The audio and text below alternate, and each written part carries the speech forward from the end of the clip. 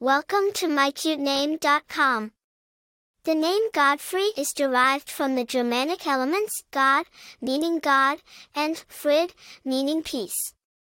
Therefore, the full meaning of Godfrey is God's peace, or peace of God. It signifies a person who is peaceful, calm, and has a divine connection or is divinely favored. The name Godfrey has its roots in Germanic culture.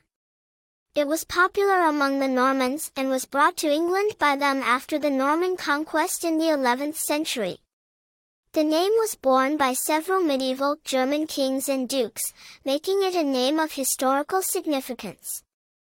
It was also the name of a 12th century saint, Saint Godfrey of Amiens, which adds to its religious connotation. Famous people named Godfrey include Godfrey of Bouillon, a medieval knight who was one of the leaders of the First Crusade, and Godfrey Cambridge, a popular American stand-up comedian. In terms of popularity, the name Godfrey is not very common today but holds a classic charm. As for personality traits, individuals named Godfrey are often perceived as peaceful, spiritual, and possessing a strong moral compass.